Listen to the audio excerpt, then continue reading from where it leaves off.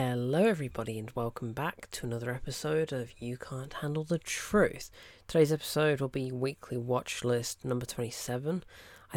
Look, I did half a year last week, but now I'm starting to doubt myself whether this is week 27 because it's felt like the longest goddamn week in existence, and I haven't even watched that many films. So, yeah, this is going to be a very short episode because I cannot be bothered talking, I cannot be bothered editing, I cannot be bothered with anything right now. So, first things first, I don't know what day it was, the 3rd of July apparently. I don't know what day that was. I know what the date was. But yeah, on that day I watched The Princess, which is on Hulu or Disney Plus if you're in the UK. It's basically a medieval raid, alright, so it's in one location. It's about a princess that's got to get from top of a tower right down to the bottom, killing all of the guards on her way. It was alright, it was kind of fun. I mean, it wasn't the best film, and some of the performances were a bit cheesy. Dominic Cooper's okay, Joey King is fine as the lead princess, but yeah, it's not really as good as The Raid, of course, because The Raid is fantastic. I just think it could have been a bit fresher, could have had a bit more pizzazz to it, maybe had a bit more of a one-take vibe to it, but no, didn't really do any of that. So yeah, it was fine, I don't know. Then on the 4th of July, okay, so happy Independence Day, I didn't really watch anything. I was going to go and see Top Gun, but cinemas are busy now, which is annoying. So the only film I ended up watching during the night, I think it was Zola. So Zola came out last year. No, 2 years. 2020 it says here. There's no way that came out in July 2020. I thought that was 2021. Anyway, Zola is based on the Twitter story that came out from, I don't know how many years ago. I know it was on Tumblr, was it? I can't remember. No, I think it was on Twitter. Yeah, it must have been on Twitter. Basically, a woman, Zola, meets this really crazy chick who tells her to come to Florida to do dancing and stripping and whatnot. And it all really goes off the rails from there. It's very crazy. It's very wild. It's not for everybody. But Riley Keough in this film does not get enough credit, but she is incredibly good in it. I think Taylor Page as Zola is really good, but Riley Keough is a fantastic actor, but she's very, very good in that film. Anyway, day after this, it was Tuesday. You know what's coming? Top Gun Tuesday. I went back to see it at the cinema, Top Gun Maverick. Yet again, fantastic. Yet again, I cried. It's simply the best film I've ever seen. And I'll speak about it later in the week because even though I didn't go back to see it, but the film I want to talk about, I feel like crying with how bad it looks. But then the second I see just a simple screenshot of Top Gun Maverick, doesn't even have to be a video or a GIF, just a screenshot, just a frame, a single frame of that film, and it makes me smile because Top Gun Maverick feels so real and scary and amazing and perfect, and it is the best film ever. Anyway, day after this, Despicable Me. Alright, I should mention my mom's been sick this week, so I haven't really had a chance to watch a lot, but she was watching Despicable Me, the first one. She also watched the second, but I didn't watch that with her. But I watched most of the first Despicable Me with her, so that was good to watch again because it's actually a good film. I think that's probably the best one, which is a bit of a shame that it started off with the best and then it all went downhill from there. But yeah, the first Despicable Me is a classic. Then the day after this, I watched Thor, Love and Thunder. So the 7th this came out and got released here in the UK. I think it was the 8th over in America, so we got it early. And that's a shame we got it early because I wish I'd known sooner that it was going to be trash, because I do think it might be the worst film I've seen all year. I think Minions: The Rise of Gru, I thought that was bad, but in all honesty, Thor: Love and Thunder makes that look fantastic.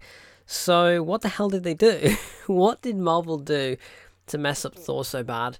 Right, it's Taika Waititi's fault. I'm blaming him. I'm blaming everybody involved because it's a film. I really, really hated Thor 4, so don't go and watch it. It's in cinemas now, but just don't bother. Really, don't bother. And then after this, I didn't write anything else down, but I can mention 3 more films. Blended. Right, I started watching Blended.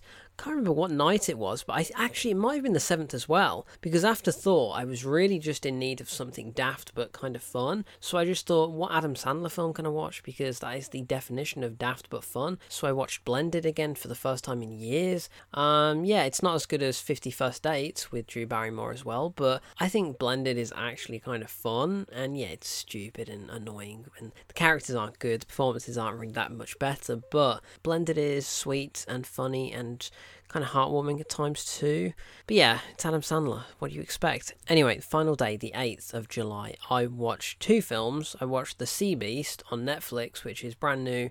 It stars Carl Urban, and it's basically How to Train Your Dragon meets Pirates of the Caribbean. And to be fair, it was a lot better than I thought it was going to be. I wasn't really sure what to expect because it's another one of these films that Sony made, but then they sold it to Netflix in order to probably save a lot of money, because releasing it in cinemas, I don't think I would have seen it in the cinemas, and I don't think I would have enjoyed it as much, because I did feel like it was a bit too long. It is 2 hours, and for a kids-centered film, that is quite a hefty runtime, but I do think The Sea Beast looks fantastic. I thought the performances were really good too. I was kind of surprised by how good it was and how much I enjoyed it.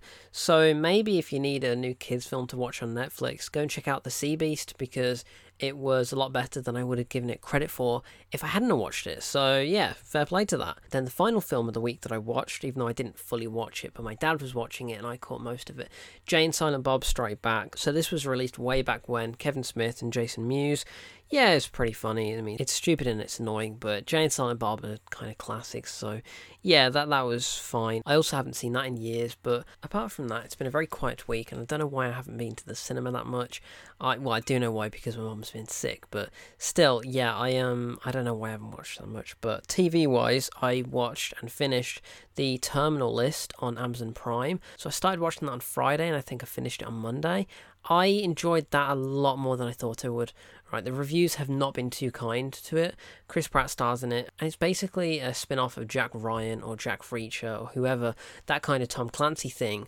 But it's really fun, and Chris Pratt is fantastic in it. He's so dark. It's a completely different performance to what we're used to seeing from Chris Pratt, and I love that, because there's one line in particular that I wrote down, I think, but he says something like Taylor Kitsch co-stars in it, and look, it's kind of predictable, sure. You know that certain actors are typecast, and you know exactly where their trajectory is going to go. But there's one line when Taylor asks Chris, blood or answers, and then he just looks down and he's like, blood.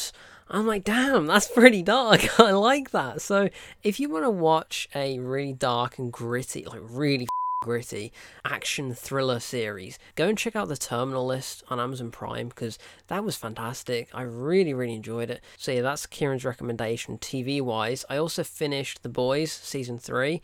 Should have a review for that coming out soon, hopefully, if I record it. But I think the finale was really good. I think pacing-wise was a little bit weird how they structured it, but ultimately I found it very satisfying in the end. I think some of the character choices and the editing was interesting, to say the least, but I can totally understand why they did what they did. So I was a huge fan, and I always will be a huge fan of The Boys, because it's the best show on TV. So The Boys season 3, all of that is streaming now on Amazon Prime as well. So basically, go and check out Prime, because they've got a ton of great TV shows right now. But also, what else did I watch? I can't even remember. Any other TV? Finished Stranger Things last week. I think that's it. Jesus, it's been a quiet week. Miss Marvel finishes next Wednesday, so I'm probably going to start and finish that hopefully then, so I can just binge it. But yeah, I'm pretty sure that's everything. So with that, all that's left me to do is say what you can watch this week. You can watch The Boys, all 8 episodes of season 3, streaming now on Prime. The Terminal List, once again, I would highly recommend that. The Sea Beast on Netflix, Blackbird on Apple TV Plus, which is a prison drama starring Taron Egerton and Ray Liotta in one of his final roles, which is kind of sad. Apart from that, Thor Love and Thunder, forgot about that. That's in cinemas, but don't go and watch it. I think that's me done. I'm sorry, yeah, just go and see if there's anything else, but I don't honestly think there is.